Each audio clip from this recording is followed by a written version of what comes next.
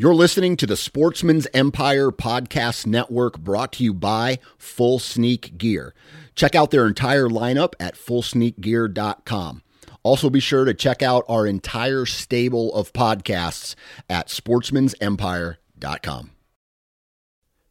This episode of the Sportsman's Nation is brought to you by Outdoor Edge and their complete lineup of replaceable blade knives, fixed blade knives, and game processing kits.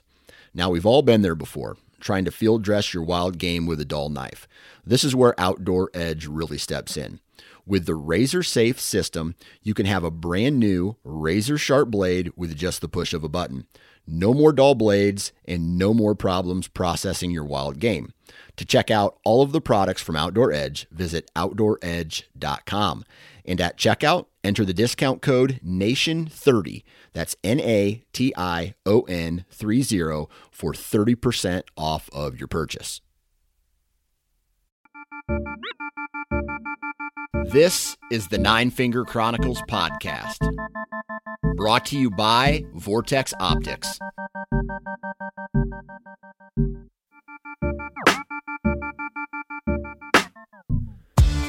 What's up, everybody? Welcome back to the Nine Finger Chronicles podcast. I'm your host, Dan Johnson, but you already know that. I am starting to get excited.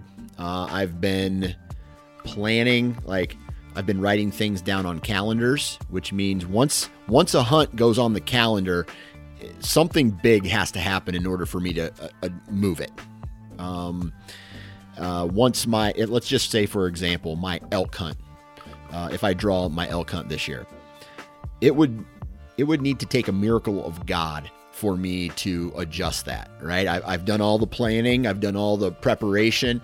The dates, for the most part, are set. This is a 6 or 7, I can't remember right offhand, 6 or 7 year preference point gathering hunt.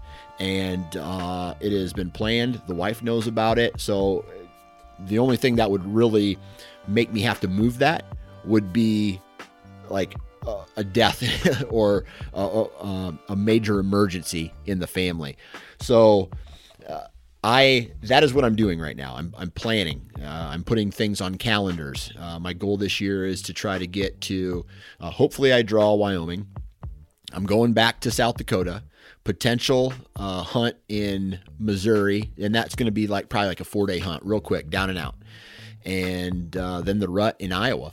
And depending on if I tag out or when I tag out or whatever happens in Iowa, I could go back to Missouri for another crack at that. But the Missouri hunt is a potential. It's not on the calendar yet.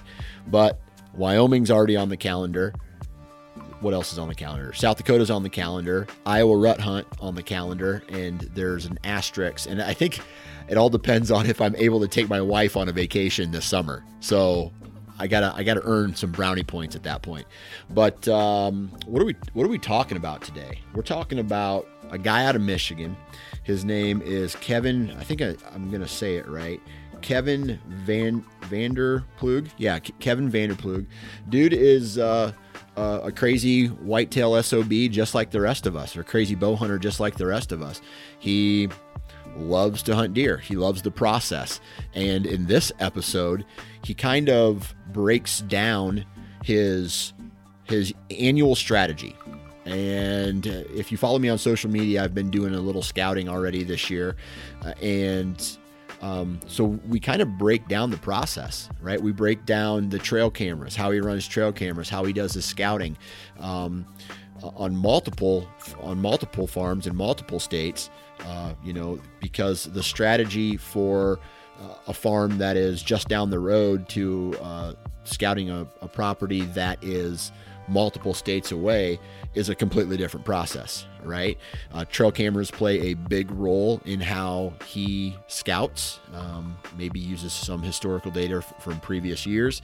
Maybe he has some cell cams. Maybe he is able to check trail cameras quite often, but he breaks down his entire process on how he has found success throughout the years, not only in a high pressure state like Michigan, but some of the other states that he hunts as well. And I don't even know, I know he killed a great mule deer this year, but I don't know if we get into that. I know it's a heavy whitetail focused podcast, but either way, man, it's an awesome episode, and as you will continue to hear, and if you didn't know already, I love breaking down other people's strategies, especially other people who are successful. And one thing that we can all get out of this is there's 1,000 different ways to skin a cat, right? Some guys do it one way and some guys do it completely opposite. And sometimes they both work. So that's what I'm trying to get out of these conversations, is the ability to think outside the box, the ability to get outside of your comfort zone and take a situation that may not be good and find a way to turn it good. And hopefully it leads to a big old mature buck on the ground. So that's what we're going to be talking about today, but we do have to do a commercial. Today is Wasp and Vortex. Huge fan of Vortex Optics. They're a supporter of this podcast, and it's easy to work with them for a couple reasons. One, the team that they have over there. It's just, I love working with companies who are good, who have good people working for them, whether that is a mom and pop operation or whether it's a bigger company. Either way, I like to work with people who are not 100% focused on selling product. Obviously, they have a business to run, but the people at Vortex not only are knowledgeable, but they care about one thing, and that is your success and how you feel about their products, right? And their VIP warranty really is the exclamation point on that company, man.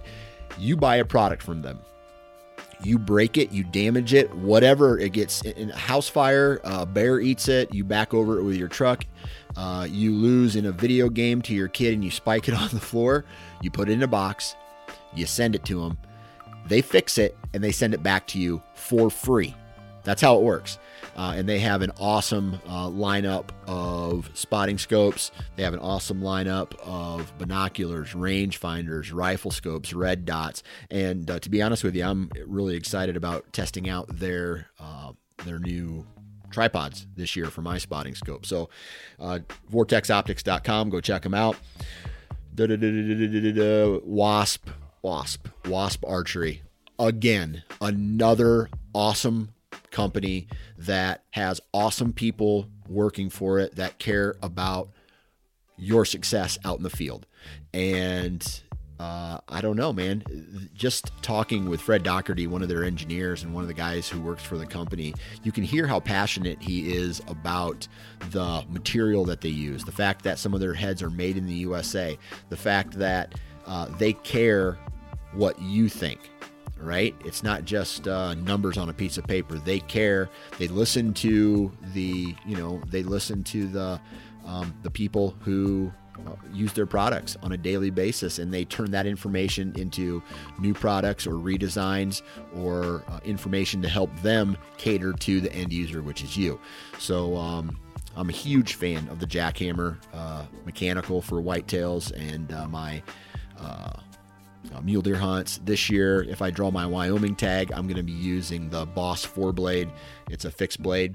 A huge fan of that head, and just, again, great material, great design, great construction, and it all leads to the very first thing that makes contact with an animal when you're a bow hunter. So huge fan of their heads. If you want to go find out more information, visit wasparchery.com. Take a look at your favorite mechanical or fixed blade heads, and then enter the discount code when you decide to purchase. That is 9 fingers. That's the number 9 followed by the word fingers, 2020. So 9 fingers 2020, and that's going to save you 20% on your purchase. Other than that, I say we get into today's episode with Kevin Vanderploeg. 3, 2, 1. All right, from Michigan, Mr. Kevin Vanderploeg. Kevin, what's up, man?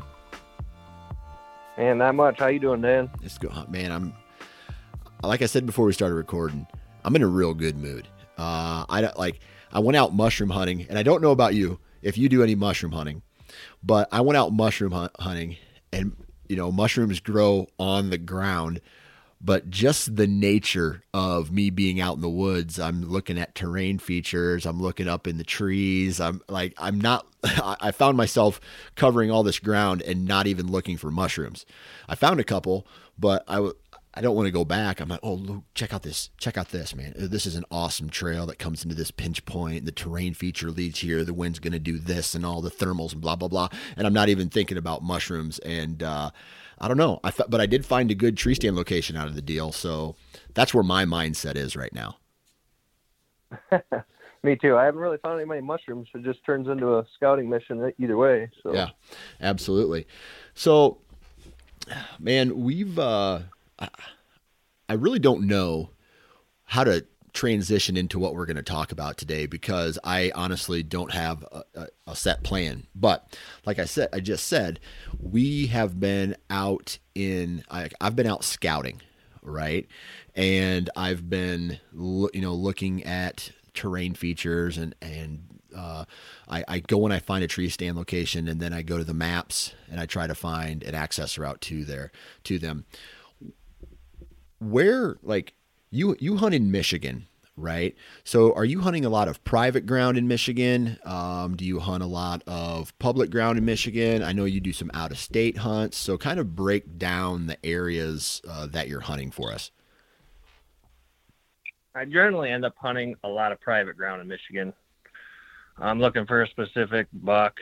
I would just like it to be, Pope and Young or so or bigger. In Michigan, that takes a lot of time, effort, properties. I run a lot of trail cameras. I got a lot of trail cameras on public even, and I'll go there if I have to. But if I got something on private, I'll probably end up hunting there mostly. So yeah, and that's the same. Yep. That's the same thing here in Iowa, man. I got access to public. I have some good, I guess I'll call them backup pieces on public, where if the private that I'm on is overrun or there's no deer that get me excited, I'll bump down onto some public and start the process, there. But in the past couple of years, I really haven't had to do that. So you mentioned trail cameras, though. I want to see how similar your trail camera strategy is to my trail camera strategy. Like, when do you get your trail cameras out? When do you start checking them? When do you start that whole process?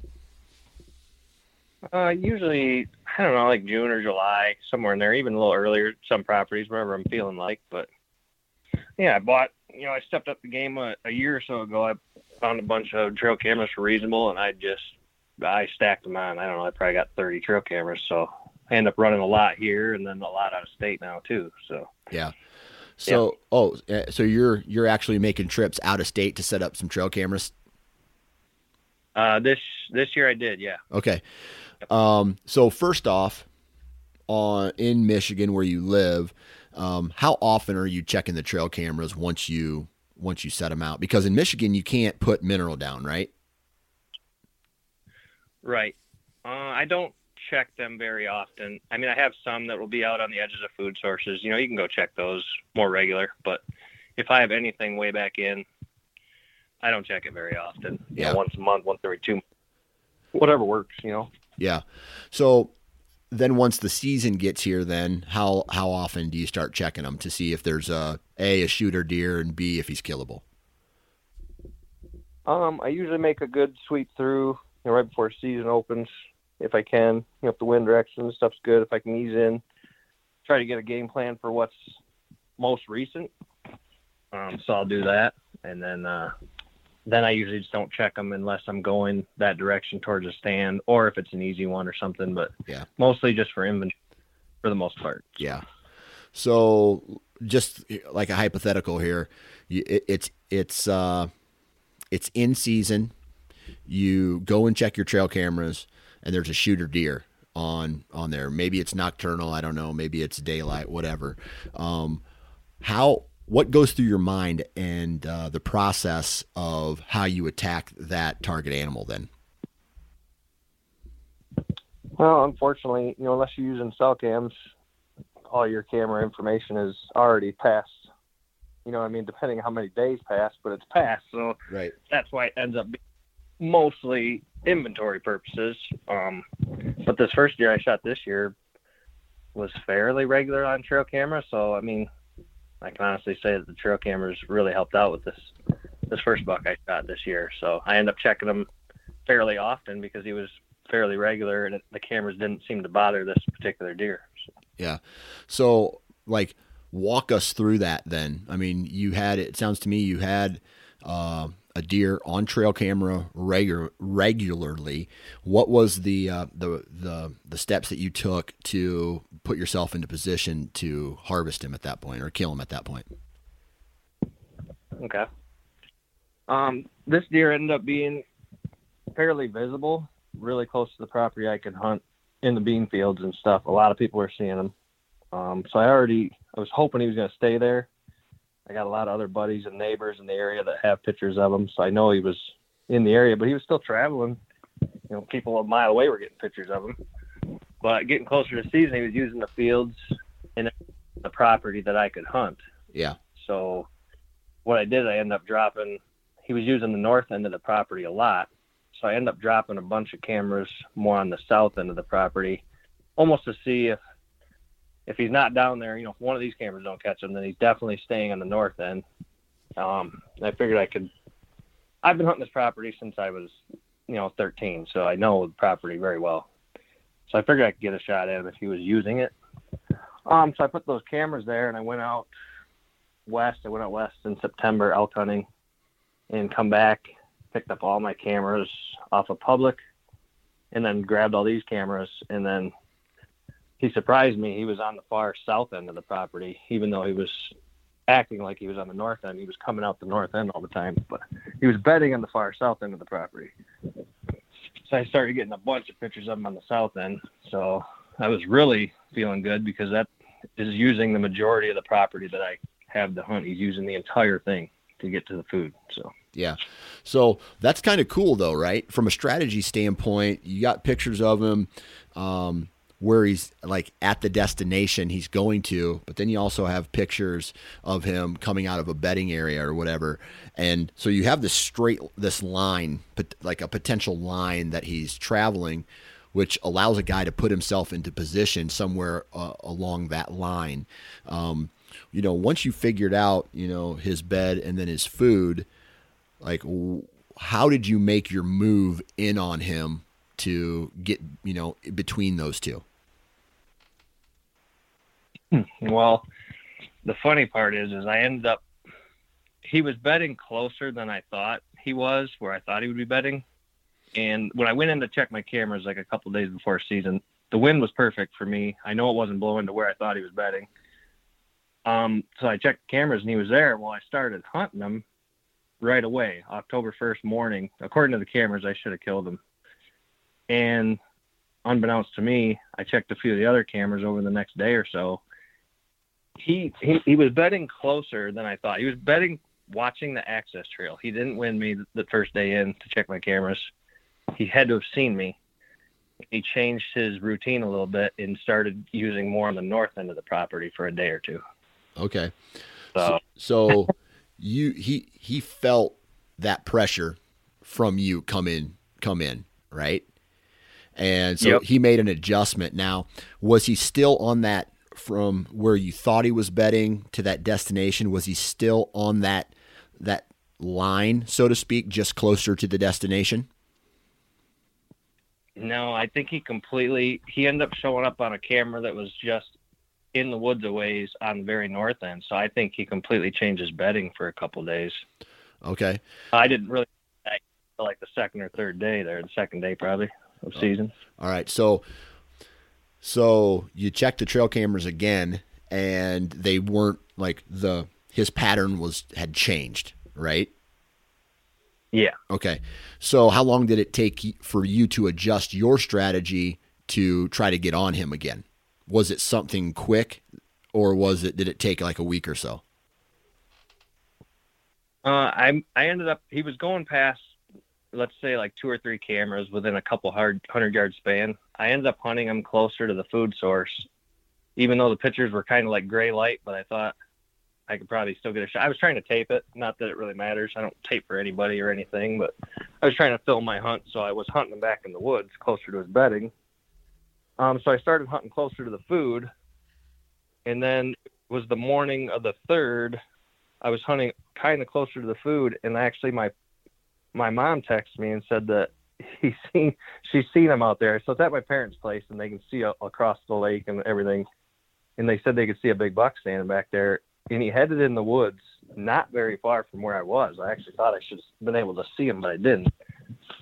But where he headed into the woods was way closer than the pictures on the far north end of the property. So I kind of figured he was heading back to get back on the original pattern that he was on. I got you. So I must have bumped him off, because I'm telling you, Dan, I could have almost put money on that I should have killed the thing opening morning. I mean, He was regular. Yeah.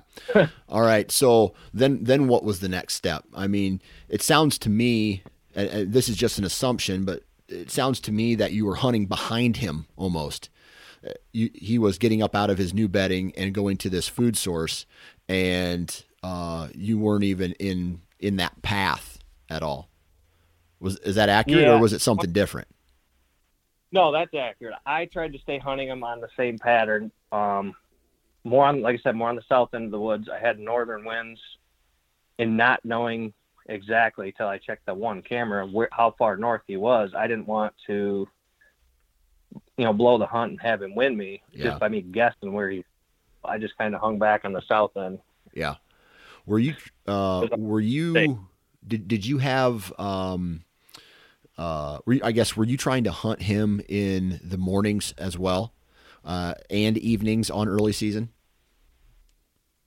Yeah, I did. I think opening day was Thursday, October 1st. I took that off of work and hunted them in the mornings. All I had was a few evening hunts. I think my son had some football games and stuff in there. So I had a couple morning hunts and maybe one evening hunt or so in there. Okay. In that first week, though? Yeah, I ended up shooting them on the 3rd. So, I mean, everything happened. Okay. So this whole story takes place in 3 days, basically. Yeah. Yep. Okay. All right. So on the 3rd day, then on the day you shot him, was that a morning hunt or an afternoon hunt? The morning hunt was the one that my mom said he seen him go in the woods. Okay. I was hunting. So it's not that I was really jacked up about. Yeah. All right. So he made it back to his bed or back to a bedding area at that point. What was your plan then for that afternoon hunt? Well, knowing that I was pretty sure he was back in his normal bedding area, and knowing how he reacted when I checked my cameras, that he's set up not really in the thicker stuff that I thought. He's set up more out in the open, and he's 100% watching the normal access that we access, like an old logging trail or something that we access the woods through. And that's 100% what he was betting on, is watching that. So I just went in, a little bit earlier than normal, and I completely went through nastiest, thickest stuff. Yeah. Opposite of where he had no clue that was coming in there from that direction. So was it like a 180 degree turn for you as far as access routes? Like, did you come in kind of quartering back behind him to your tree stand location? No, when I normally access, I'm kind of walking right at him, and then I veer off to the right to hunt him. And this time I, veered way off to the right from the get, and walked through the entire property still towards him. And then I knew then roughly where he was bedding, so I could only get, 120 yards or so was probably the safest I felt to get to him. And he was using enough daylight where I didn't really have to push in much farther anyway. So. I gotcha. Was this on a tree stand that you already had set, or was this like a new mobile set that you were hanging up there as well? I was carrying my stand and sticks in on every hunt for this deer. Okay. One of the evening hunts I tried in one of my other ones, and the wind was wrong, so I got down and hung mobile, and then I hunted mobile for him the entire time. Nice. All right. Yep. So this 3 day little I don't even know what to call it. Like this, it's like a mini season almost, where you're making all these minor adjustments. You're checking trail cameras. You're doing all these things in this first 3 days, and it's led to you to come up to now, which is the third day, the afternoon hunt. It led you to take a crazy access route into this timber. How did you know where to set up at that point without him, as far as you're concerned, without him seeing you? Well, where I assumed he was bedding, I knew he had to be, 40, 50, 60 yards closer. And then, in the winter after I shot him, I went back. I'm pretty sure I found his bed. There's really not much there. He's, like I said, he was bedding just to watch the access.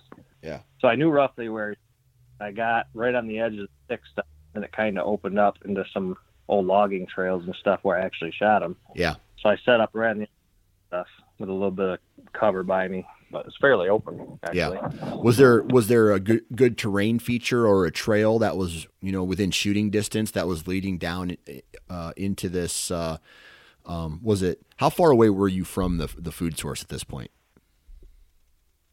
I was probably 150, 200 yards from the food. Okay. And how far past you do you feel he was bedding? Probably 120. Okay. So he's traveling almost 300 yards roughly by your stand to get to this to get to the food source. Now, once you get set up, kind of walk us through how that afternoon went. Was there any other deer? Did you have a good feeling you were going to get an encounter with him? Yeah, I actually said that on the tape too, and actually said it to a couple of my buddies. I said, I think I'm going to kill this thing, man. I know I'm going to at least see it. But yeah, I was in the spot I needed to be in. Yeah. I seen those and stuff, but that was the only buck. Just not too long before dark, 45 minutes before dark, he was the only buck to come out of that. Yeah. Where he was bedding. Okay. So walk us through that encounter. Like how long before sunset did you see him? Walk us through him coming into shooting range and all that stuff. Okay. Yeah, I snuck in there. It was fairly early in the day, 3:30 or so. Took my time getting in there. Really took my time picking a tree. I hunted this deer. I was only 2 sticks high on this deer. There's a lot of deer in Michigan. I've told you that before. I'm sure there's a lot of deer in Michigan compared to this state. Yeah. I had like 12 or 13 does go by me. And we had a good cool front the whole first part of October, which really had the deer moving, but it was like a really light wind. So I was chancing it with the wind. It was blowing from north to south, and he was coming from, he was coming from the south. I guess the wind was northwest to southeast, let's say. Okay. And then it was probably maybe an hour before dark, and I finally caught a glimpse of some movement way, over 100 yards through the woods, and I could see legs coming at first, and then he stepped out. I could see his rack, and it was him, no other bucks around. And I was pretty sure where I picked, I picked the stand where I was going to get a close shot, but I have a couple other pictures where, he could have been like 40 yards away, but I have 2 or 3 pictures of him where he should be like 10 to 15 yards away. And he ended up working right down, just, didn't have a clue I was there. Felt really confident, probably because nobody walked in that access trail. And he was just eating a few acorns and picking at some grass and stuff on his way down through there. And he ended up coming by 15 yards. Yeah. And I had to bleat to stop him. I made a perfect shot near him, like 70 yards. So I could hear him fall. So you were confident here that he was watching that access route, right? And he didn't see anything. As this deer was moving through the timber, what was his body language like? Was he really observant, or was he just kind of chill and relaxed? No, he was really, really chill and relaxed, which Yeah. was really, that was the part. You can shoot one like that, they're not on edge from Yeah. you or from something else. Yeah. Which is awesome, right? Because it just verified that he was in fact watching that access route. He did not see anything coming, and he's like, "Yeah, I'm going to do what I always do. I'm going to watch this access route. I'm going to get up. I'm going to go walk to that food source, and I'm going to eat until I'm full, and I'm going to go back to bed." And and you won. And sounds like you slammed him, man. Yeah, I made a pretty good heart shot on him, a pretty heavy blood trail. And like I said, you could hear him crash even in the video and stuff. He didn't make it very far. He was down in like 2 seconds. So. Yeah. Was this a buck that you had history with throughout the years? I hear everybody talk about that in podcasts. It just doesn't seem to happen too much. To get history with a deer, just a deer like this is almost like a fluke. That's why I end up having so many properties and run enough trail cameras. It's like once every 2 years, not a deer like this caliber even, but sometimes you don't even have any shooters. Yeah. On all my properties. Yeah. Yeah. So for reference here, is this the buck by a body of water with like a cabin in the background? Yep. Yeah. That's and I'm just assuming again, that's a stud for a Michigan deer. Yeah. Yeah. Yeah, that's a big buck. Yeah. I mean, that's a big buck anywhere, really. What do you score your deer at all? I do. Yeah. That's a big buck for anywhere. He scored out at 153. Yeah. And he's basically just an 8-point. He's a 10-point, but his G4s are real short. So. Yeah. That's a gorgeous deer. Did you happen to guess an age on him? I think he was 4. 4. Would be my guess. Yeah. It's hard. It's kind of hard to judge a deer's age. Like I can look at a deer in the summertime. I can judge his body. There's not that winter coat on. I can say, oh, that's a 4-year-old or that's a 3-year-old or whatever. But then you get those early season deer where their neck isn't huge yet, but they're starting to grow that winter coat, and it can almost throw everything off. Like for me, it could make a shooter not a shooter. You know what I mean? Yeah. Yeah, you have it rougher, I think, and you really have to watch. Yeah. Whatever. Yeah. Here it's just like. No one will agree with you, though. No one will agree with you to say that I have it rougher than you. Well, if you're looking for particular deer and you're really conscious about the age and everything, Yeah. I think you got it rougher. Anybody in Michigan, I mean, if they see a 100-inch deer coming, they don't have to think about it. They're probably shooting it. Yeah, so. yeah. So you mentioned something that I find kind of interesting there, and that is some years you don't really have a lot of deer that keep coming back to your place over and over again. Meanwhile, on the farm that I hunt, there are times where I can watch a deer go 3-4 years. I mean, some last year I had a picture of I'm guessing him to be 11 years old. And I have trail camera pictures of him every single year since he was a 4-year-old. So that's like what, 7 years, that's more than that. 7 years worth, 7 years worth of trail camera pictures of this deer. And, I gain history. Why do you think that on the properties that you hunt there in Michigan, you don't tend to have like a lot of history or returning customers to a property? Honestly, I just think it's the hunting pressure. I just think there's enough people hunting in Michigan and enough neighbors and everybody else and shooting them, and they just don't make it. Like for instance, this one could be one that I had last year. On this property last year, I had 4 bucks that were right around 120. Now 2 got hit by cars, and 1 for sure got shot, and then I heard rumor of another one getting shot, so I just assumed I didn't have any. Maybe he was 120s last year. Like a 128 point is your standard big buck around here, probably. Yeah.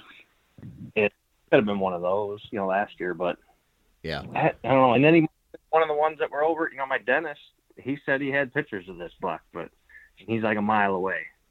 Yeah. So It's crazy he could have though. been there. It's crazy what, you hear stories, even in, so my uncle, he lives in Kansas, and he has like evidence of trail camera pictures. Following a creek system, right? Like 3 to, I think it was like 7 miles away, 7 miles as far as from one trail camera to the other trail camera. He's got the same deer on trail camera multiple times in the matter of a week out there, which tells me these deer in wide open places like Kansas, Nebraska, some of the Dakotas are traveling a long ways during the rut. And in Iowa, I feel like they stick closer to a, I don't want to say a core area, but an area. And then they will go out and, once that second half of the rut hits, they'll go out on a cruise mission, right? And they'll go multiple miles, but I don't think it's ever 7. You know what I mean? I have talked with guys who are on neighboring farms that let's say a mile away, where we've shared information with each other, and it's like, oh yeah, I got this buck on camera. Oh yeah, I got this buck on camera. So I don't know. I don't know what it's like up there for you. Well, like I said, a lot of the neighbors had pictures or had seen it, but you're still talking, when you're talking to a neighbor here, you're talking a quarter mile, half mile away, not, miles. Right. If a deer was going to run a mile, have to cross, he'd be walking in front of 40 hunters. I mean, in like 20 different properties. Right. Right. So it's just different, I guess. Yeah. But. So, with that said, I want to bounce back to trail cameras, because I feel like you're a little bit like me, where trail cameras play a big role in where we hunt and how we hunt, right? Sometimes for good and sometimes for bad. When you have a trail camera in a specific area throughout the season, and you're not getting any shooter bucks on it, or you're getting another shooter buck on a completely different part of, or a different farm or wherever, does that trail camera stay in that location for the entire season? Or because there's nothing worth shooting on it, you take it down and move it somewhere else? I usually leave, at least one camera running on each property year round if I can. Yeah. Just to kind of throughout that property. But this year, like I said, it was a little bit different. I had so many cameras that I ended up just plastering this area. I mean, that's where I had the biggest buck anyway that I wanted to kill. So I just really plastered it with it. Yeah. So, yeah. So once you bumped up on those trail cameras, like, do you feel that all those additional pictures that led to sightings or whatever helped you, or did not help you? Yeah, this year on this buck, it definitely helped me. Okay. People talk like I think Cody DeQuisto didn't even use any trail cameras this year.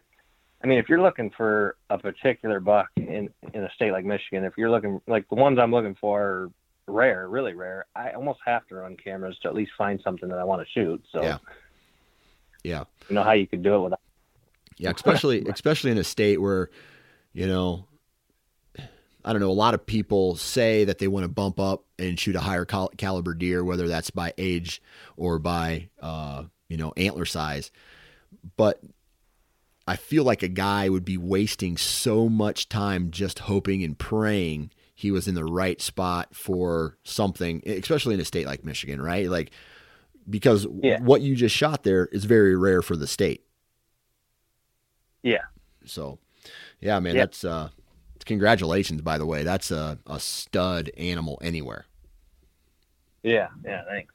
So, we do a lot of, I'll do glassing and maybe even some shining and stuff. I still do that all summer long and try to locate other ones or get a feel for an area. But, if you got somebody that has their one good piece of hunting property and they're waiting on a 120-inch buck, I mean, like I said, I got those properties, and I only, once every 5 years you have something like that, or a property like this, food plots, I do some work maybe once every 2 years or something. But a deer this big is kind of unheard of, really. Yeah.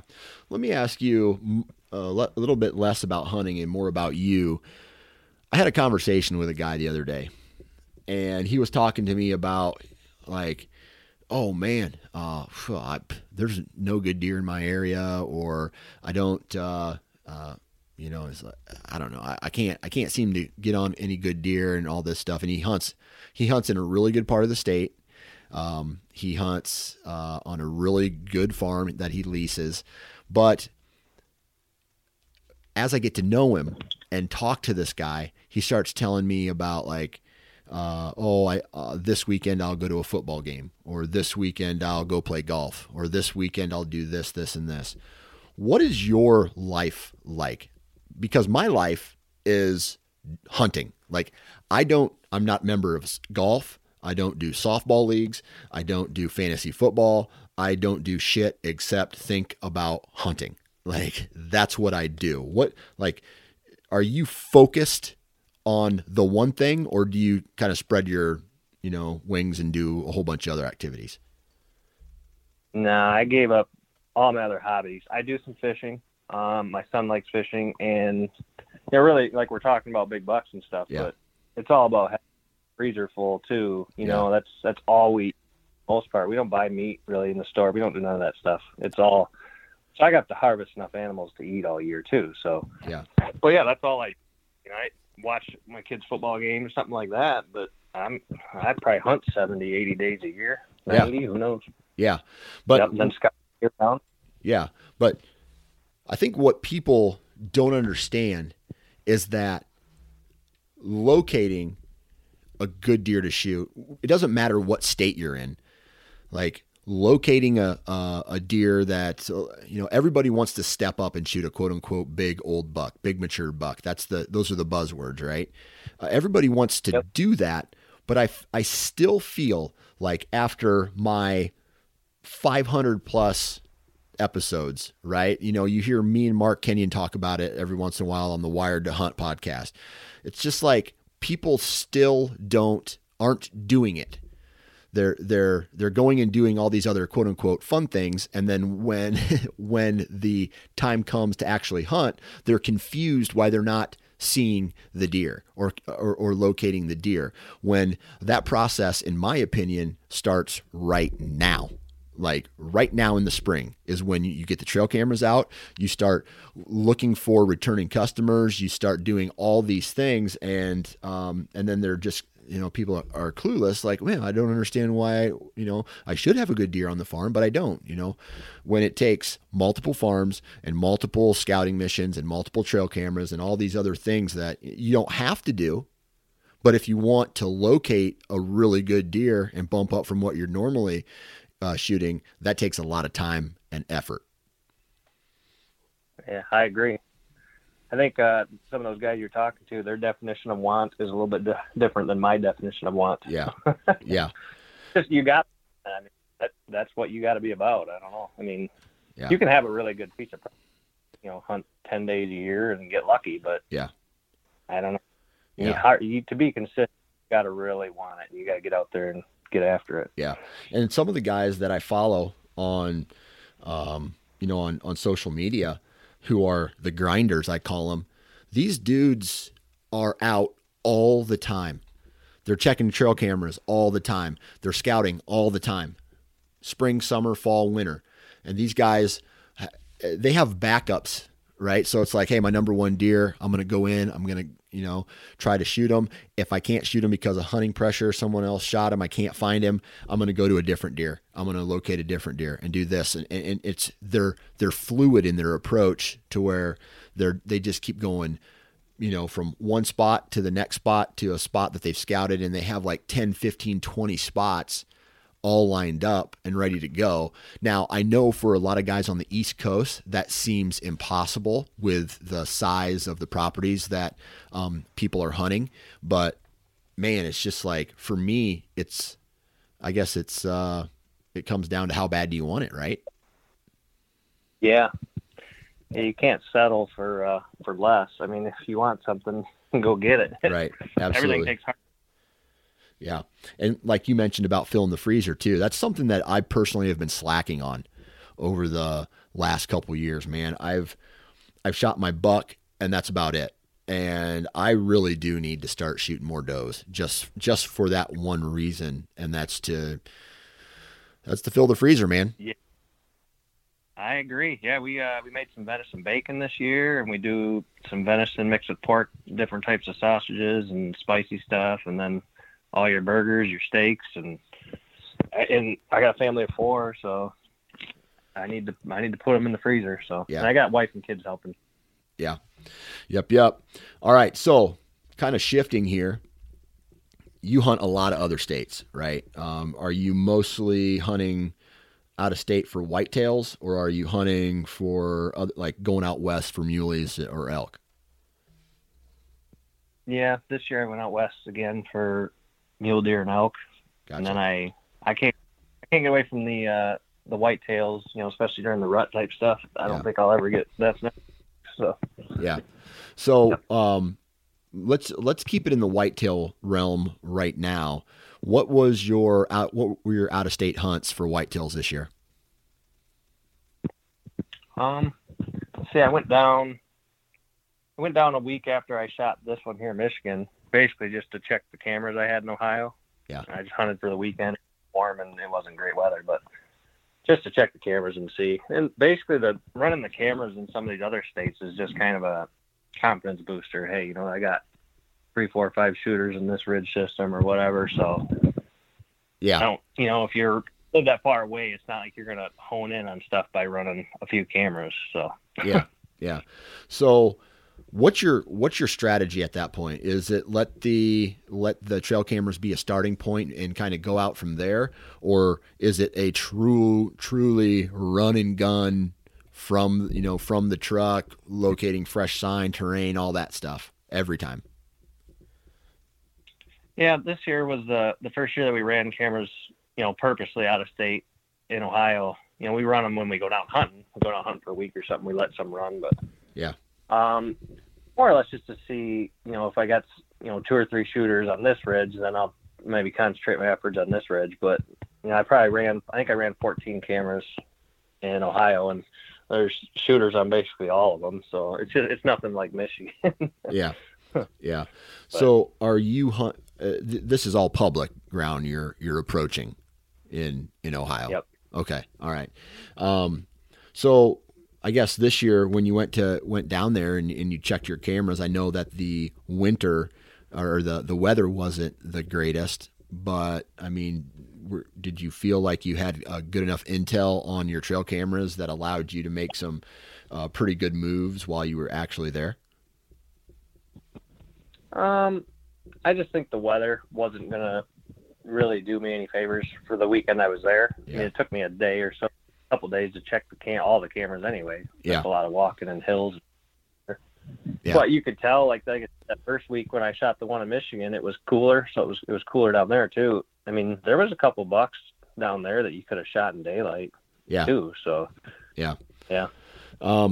So when you first get to a state, and it doesn't really matter what state it is, talk to me about your approach. Like, how do you go into, because it's not like here in Michigan where you had all these access to the trail cameras that were giving you, I'm going to say up-to-date information, even though it could have been 5 days old or whatever, right? I mean, it's past information, but it's still closer than a week or 20 days or whatever, right?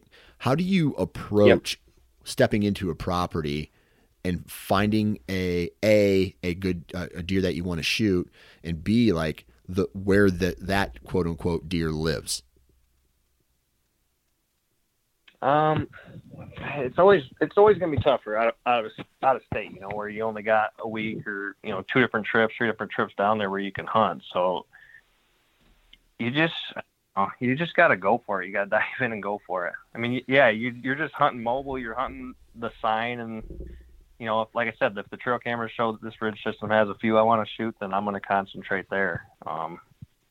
It's really. But I mean, you'll hear other guys talk about, like Ohio, for instance, like the Exodus trail cam guys and stuff. It's a different beast down there. There's not a lot of deer in general. They could be be tougher to shoot them out of season with regularity, I think, out of the rut. I mean, Yeah.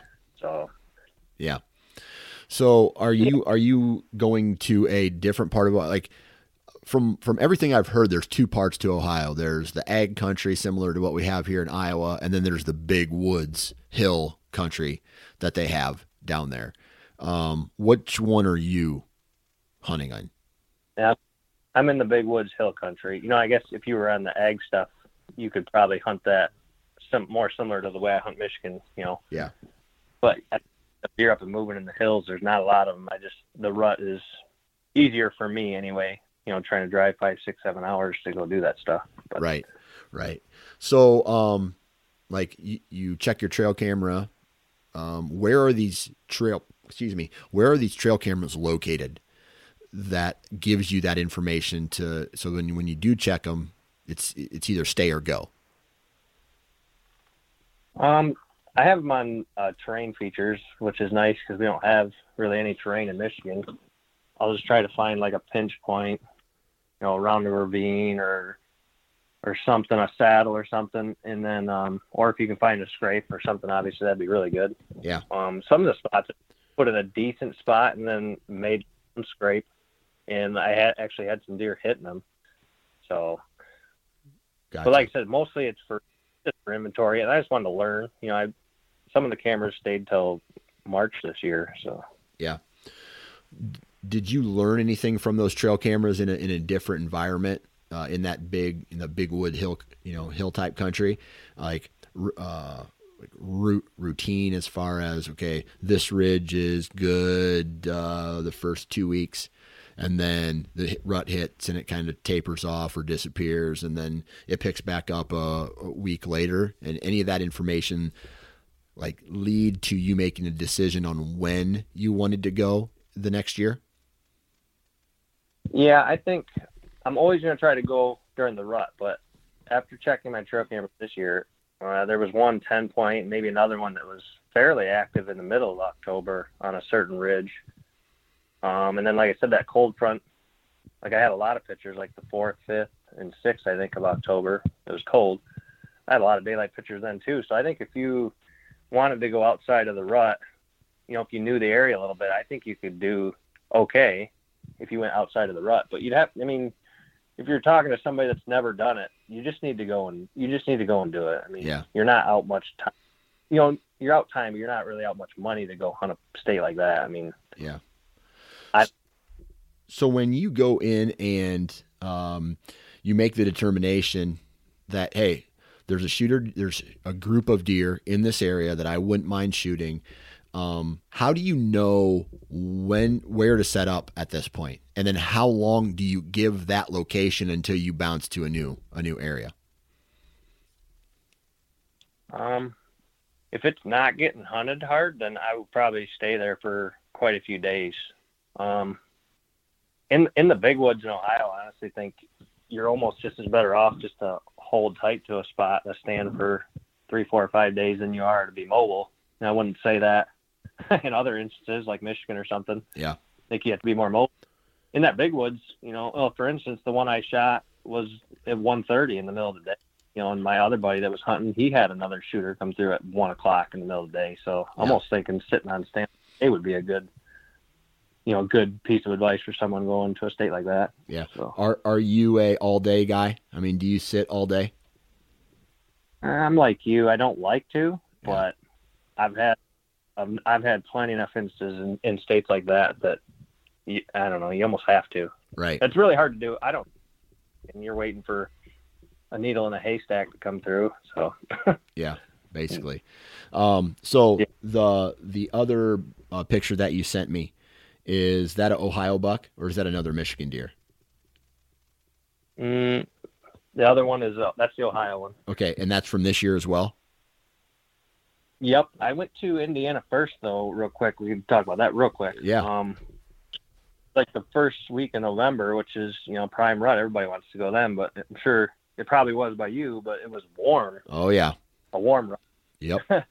But, yeah, I'm sitting here in Michigan. I don't really have anything else I really care to shoot, so I just up and left. You know, I just took some time off work and drove down there, bought a tag, and I went to some public that I'd hunted before, and I checked it. No, and I talked to you before. It was 2018. I shot a good one down there, first time in, whatever. 2019 we went down. That was a rough year. They had EHD down there really bad. Yeah. We don't get that in Michigan. But man, a piece of advice for somebody: don't take that lightly, because I did, and it sucked. Yeah. 2019 down there sucked. Yeah. We down there in Indiana, the signpost rubs are like a cedar tree, a lone cedar tree. Well, we found probably between 2018 and 2019, we probably found 75 of those that were hammered in 2018. Not one of them was touched in 19. Not one. Yeah. So I had killed a majority of the bigger bucks down there. Yeah. So yeah, I heard other guys talk about that as well. Yeah, that sucks. So yeah. I went down there this year and thought I would just drive through and get out and walk to a couple of the close signpost rubs and stuff in the original property I hunted, and none of them were hit this year again. And I'm sure there's good bucks there, but I wasn't going to sit around with that. So yeah, I just drove northwest. So yeah, absolutely. All right. So we have this Ohio deer, right? So when did you actually kill this deer? I killed this deer, I think on the 13th of November. Okay. 13th of November. How long did it take you to kill this deer? How much time did you spend down there in Ohio? We only had 3 days to go down there before some of the guys wanted to be back for gun season here, which is the 15th. Gotcha. Okay. So, yep. You mentioned you check the trail cameras, you realize that there's specific deer in an area that you want to focus on. You go in, you set up, and walk us through those 3 days in Ohio. The normal ridge system that I hunt was getting hammered. I don't know if you noticed that, but this year it seemed like license sales and the amount of people hunting was ridiculous. Yeah. It was up in our state, and then there was a ton of people in Ohio this year. Yeah, I can imagine. I wanted to go to, but that was getting really hammered. So I just picked a different ridge. I think the first day we got there at night. We got there like midnight, and then we woke up in the morning and it was raining. So we went and checked some cameras, and then we picked spots to hunt that evening. I just picked a ridge that had bucks on it, but didn't have a lot of people on it.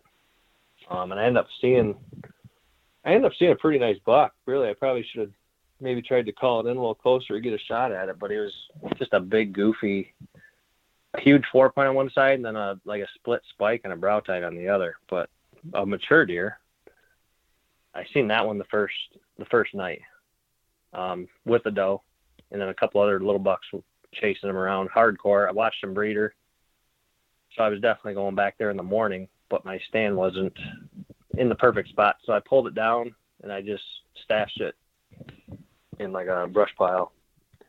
And I just had plans of just hanging it in the morning when I come in. Yeah.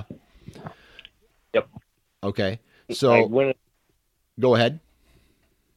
I was just going to tell you what I did the next day, but yeah, go ahead.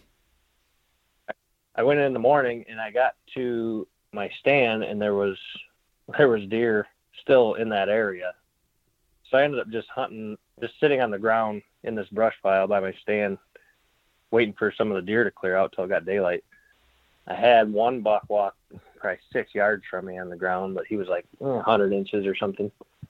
And then once those deer cleared out, I grabbed my stand and I went down in there closer to where that buck bred that doe before. And they spent like an hour and a half in there that day. So I know there was going to be a lot of scent right in that area and stuff. So I set up on that. And then I ended up sitting there all day. And I didn't see much a little morning, but yeah. So kind of describe the terrain here. I mean, is it just big ridge systems running down to a creek that runs down into a bigger river, or describe where these deer are living and how they're moving through the terrain? The deer down there just cruise. Like, we don't get ruts like that in Michigan. All the deer down there, they're cruising, looking for does, or they're with them and they're chasing them like crazy. Yeah. I was on a bowl.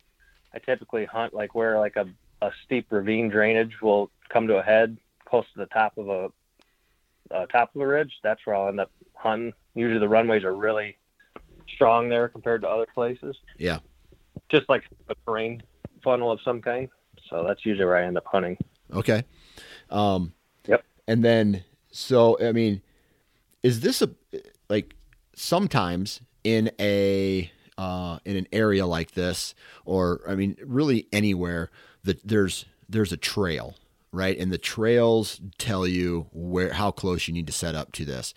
Are the indicators there, like rub lines or a main trail or scrapes, that help you identify locations to hang your tree stands?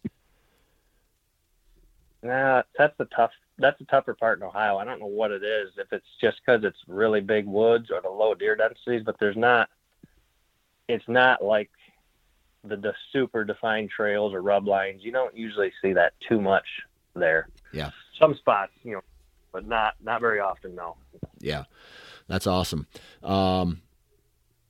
Which, when I say that, I mean awesome. Like, it comes a point where you're just guessing. Where, I mean, like the terrain is awesome, the trails are awesome, but there comes a point where you have to make a decision. And like when you start making those decisions, how far off are you? I mean, were on this particular instance where you shot this buck, were you off by a long ways? Were you off by just a little and had to adjust just a little bit, or did you nail it with the tree stand setup? I nailed it. He comes through chasing that doe almost the same spot that other one did the night before. Okay. So I nailed it on this one anyway. Yeah. So anyway, so the morning hunt was kind of a bust, but you came back to the same location for that evening, or did you sat all day until you shot this one, like in the early afternoon, right? Yeah, I was gonna sit there all day. Yep. Okay. All right. I never like 9 or 10 in the morning. So yeah. Did you see much movement? The after the morning movement. Did you see much movement up until he came through with that doe? No. I seen, I think, a buck or a doe, fairly early in the morning, other than all the deer that were there when it was still dark. Yeah. And then it was, a long stretch of nothing, which happens, but yeah. And then, so the next deer that you saw was that doe and this buck? Yeah. Okay. Yeah, that doe come over the ridge down a ways with this buck on his tail, and I don't know if I think there was one other one too. And so it's like you're sitting there dead quiet, and then the woods just erupts, and this doe's running for her life. Yeah. This thing is right, and there's another one that comes over the ridge. Yeah, they end up going right underneath me, 20 yards underneath me. And I've had it happen too many times down there. You can't get these deer to stop. Whether if they're cruising, they're like zombies, and you can't get them to stop. Or obviously, if they're with a doe like that. Yeah. Yeah. I was trying to stop that thing. I had the loudest bleats you could think of, and I was basically yelling at it. And I didn't think he was going to stop. Like, he got under me and quite a ways past me, and I was at full draw. And I was starting to look back at the other buck to see how big that one was, because this one was on a dead run. I'm like, he ain't going to stop. I'm basically yelling at him. I glanced back. The other one wasn't very big. I looked back, and this one, like, put on the brakes and was stopped for a second, looking back at, like, the other one. So I had to just hurry up and just guess the yardage and shoot. Well, it looks like you guessed right, my friend. Yeah, not just a gravy shot, but I just had to guess the yardage, and I shot a little low on it. Yeah. He was hit hard. Like, he took off running like he was going to chase the doe, and he just couldn't go. He went like 30 yards, and he was just stopped there. Yeah. His head was hanging real low, and he just didn't. I don't know. I thought for sure I would have nicked the heart, but I must not have. This one, there's a little more of a story to the recovery on this one. So you hit him low in the, like, under the heart? It must have been under the heart, like in the armpit. Yeah. Quartering to me a little bit. Yeah. So you hit some kind of vessels, or did you, I mean, after you shot him, you said he put his head down and he's just stood there. How long before he got up and run, or did you watch him fall? No, he stood there for 10 or 15 minutes. At this point I had another arrow nock, but he was like 60 yards away, but in some thick stuff. Yeah. Otherwise I would have just gave him a follow-up shot. So meanwhile, I'm standing in the stand. The sun is just blaring on me. It's right in the middle of the day. Like I said, 1:30 I shot him. And I'm trying to get another shot at him. So I know I'm standing. I probably stick out like a sore thumb in this stand. I was only 2 sticks high, but I got some 8ers and stuff, so I can get fairly high, actually, 2 sticks. But I think he started walking, and I was going to try to get a shot, so I ranged it, and it was like 65 yards or something. And I never forget, he looked at, I know he seen me. His eyes were like squinted. He looked at me, and he tried to run up the hill, and he couldn't even, like, he barely ran up the hill, barely, and he had to walk the rest of the way. Yeah. So he made it maybe like 100 yards till he got to a thicker ridge top, and then I couldn't see him anymore. While he was standing there with your binos, were you able to see any blood loss coming out of him at all?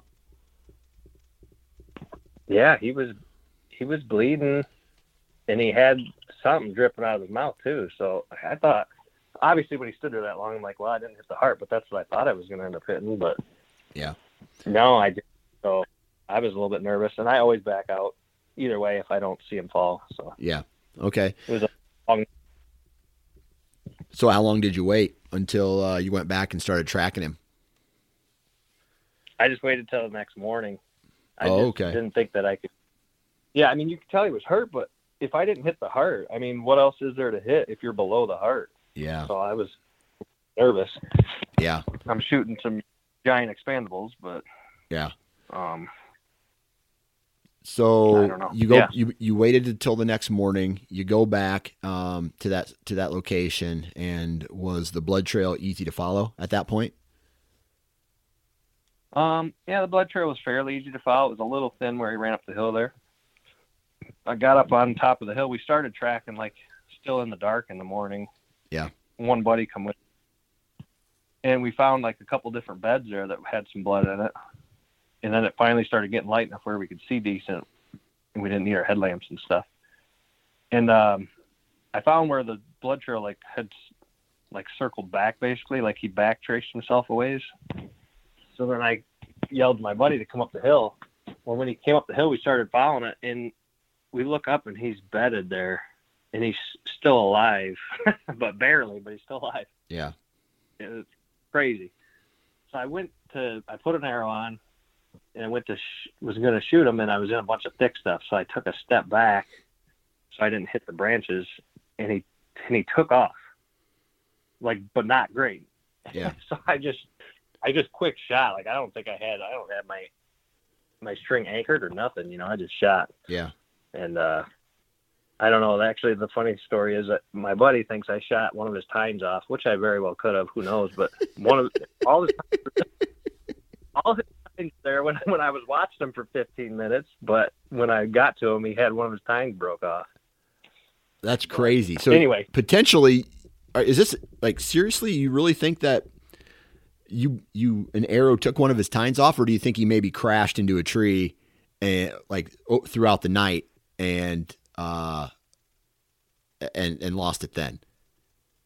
His tine was on before I got that second shot at him.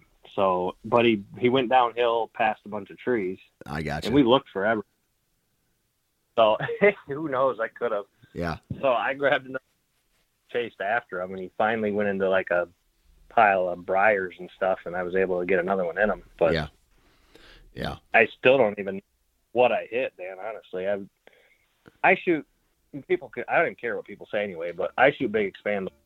Yeah. But I got 31-inch draw, and I've got a fast bow, and I'm shooting 75 pounds. I mean, heck, I could probably shoot a freaking Cape Buffalo with my setup. So right. Big expandables. You never know if you're gonna have you got to guess the yardage, or you got to stick it back a little bit. I mean, yeah. But yeah, I don't know if I had a regular tip on this thing.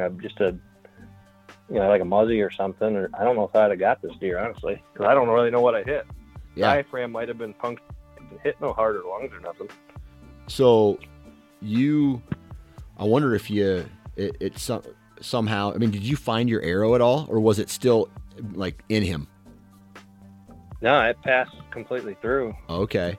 So it almost, I wonder if you maybe got a little trachea, if he's bleeding out of the mouth a little bit, right? And he kind of, I don't know, choked on some blood. You know what I mean? Yeah, it could be. There was a huge gash like in his leg and his armpit. Yeah. So a bunch of muscle damage, but I could have hit some of that trachea. Yeah. I don't know. Anyway, congratulations, man. One hell of a year. We didn't even get into your mule deer or your boys buck from this year, but man, really awesome story. I mean, it sounds like you love hunting, my friend. Oh yeah. It was a great year. I only played in Indiana when I was there. Yeah. So what's on the agenda for this year? Drew a good archery tag for Montana for elk. Okay. On the agenda, and then I'm sure Ohio and Indiana for sure. And then I don't know. I'd like to try to hit like a different state every year too, kind of broaden the horizon a little bit. But yeah, absolutely, man. Yeah. Well, I tell you what, congratulations on one hell of a year last year, and good luck on this upcoming season, man. I appreciate it. You too.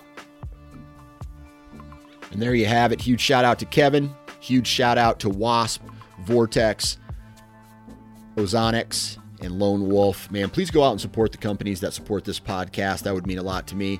Please subscribe to the Nine Finger Chronicles wherever you download your podcasts. Subscribe to the Sportsman's Nation, the Hunting Gear Podcast.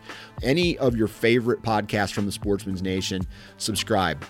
That means a lot to us. And if you're so inclined to go and leave a 5-star review, man, I would really appreciate that. Anyway, have a good one. Good vibes in, good vibes out, and we'll talk to you next time.